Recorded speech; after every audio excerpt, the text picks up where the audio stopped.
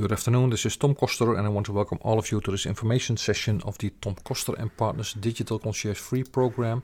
Today is Thursday, June 3rd, 2021, and this is the information for week number 23, which starts next Monday, June 7th. So I'm a little bit early with this information. And on June 7th, actually, I get my vaccination, my COVID vaccination. So it's a kind of a special day next Monday. With vaccination, I get more protection, and I'm not one of the guys who do not want to be vaccinated. I do choose to be vaccinated, and everyone has to decide for herself or himself. And for me, it's no issue. I will take my vaccination next Monday. Today's topic is about not a fun topic. It's a topic about clients acquisition, but also client departure. And it's never fun to see a client go. Actually, that's the title of today's podcast. It's never fun to see a client go. And recently, one of my clients had a big issue. And the issue was that they spent a lot of bandwidth, traffic on their server, on their hosted part of the server. So I'm a reseller. I resell internet services. And the client called me because the site was shut down. And I took a look at it and noticed that the quotum was exceeded with bandwidth. So it means that the bandwidth was more than the quotum that was assigned to the client. And for me as a reseller, I buy wholesale disk capacity, and I buy wholesale the bandwidth. And that particular client exceeded the bandwidth. And of course, the client needs to proceed, so I extended the bandwidth and I provided the service that the website was running again, and I started the investigation process. Now remember, it's not my fault that the bandwidth exceeds, right? It's most of the time it's a result of too heavy pictures on a website, or the website is hacked, or it appears to be something wrong with one of the email addresses. And one of the email addresses used that much bandwidth from incoming mail and outgoing mail that it was very likely that the mailbox was hacked. And the data transfer was more than 10 to 15 gigabytes per day.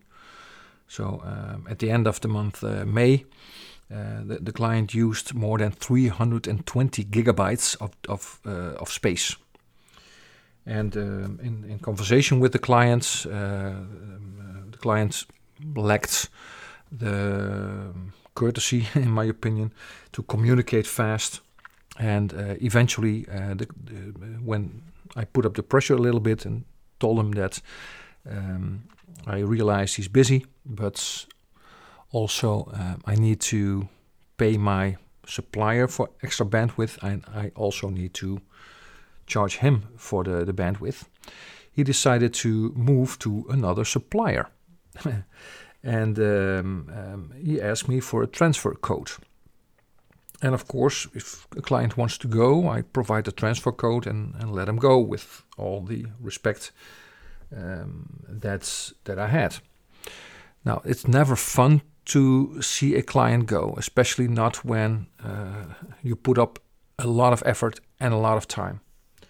But in looking back in all the communication with that client and with other clients, then I see a lot of potential in so-called other clients.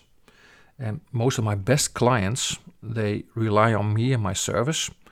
And one of the key principles is fast response and never have the client wait too long and proceed with the business of the client and the accessibility of the client online. And my better clients appreciate that service. But there are a certain number of clients who think that they can do all of these things themselves. and they complain about every invoice that they get, how big or how small it is. And the client who left me is a very friendly client, friendly guy, but he's one of these people who thinks he's better off doing it all by himself, and that's perfectly fine. And it's also perfectly fine that he left to find another supplier, which he did quite fast, by the way.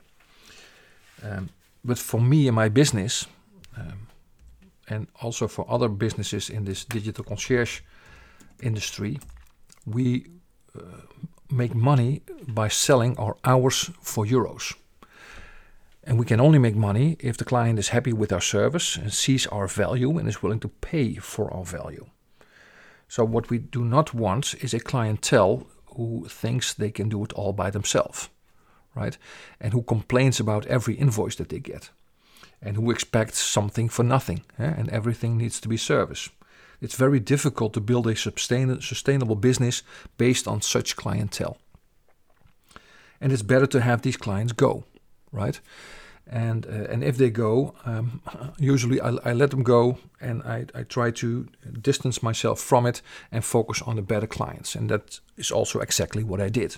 I focused on the better clients, made appointment with better clients, and replaced the lost revenue from one client with new clients.